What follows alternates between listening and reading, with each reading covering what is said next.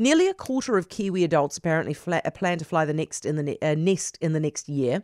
Horizon Research shows that more than 900,000 Kiwi adults are planning overseas holidays now that the borders are open. And by the way, that's not even counting the kids. The exodus is apparently going to start in May, which is now, and then peak in September. And while this is obviously very exciting if you're one of those heading away, lucky thing, we have been wondering how New Zealand tourism operators are feeling about this. Well, Linda Keane is from the Tourism Expert Council. Evening, Linda. Oh, good evening, Heather. How are you feeling? Oh, look, I think there's going to be a little bit of concern knowing that the volume, if it's 900,000 outbound Kiwis will travel, that the winter season and the spring season, where we were hoping that Kiwis would stay here, that if they're all going out, that is going to be a little bit of a concern because there certainly won't be 900,000 inbound visitors coming in. And so there'll be a little bit of nervousness out there. How many? I mean, we're largely relying, I'd imagine, on the Australian market at the moment. And how many are we expecting?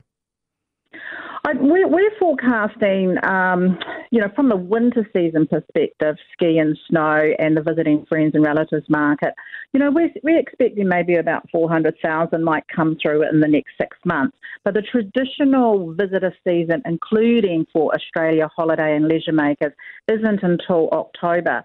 So trying to maintain a domestic focus is really important. And one of the reasons for that is the domestic visitor spend is like the bread and butter for a business. It creates a break even or a small surplus.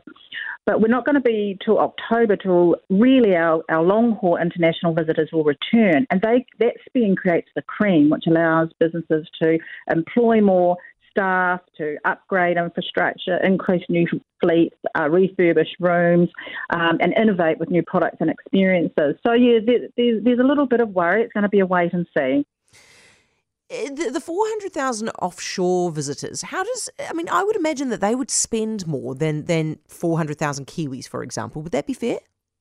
Yes, the domestic spend versus the visitor spend is about 2/3. The international visitor obviously stays longer.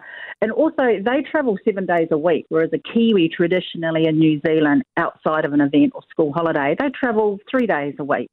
That's why that visitor spend is high with our international travellers. Right, so all the more reason, obviously, to drop the restrictions at the border that we weirdly continue to pursue.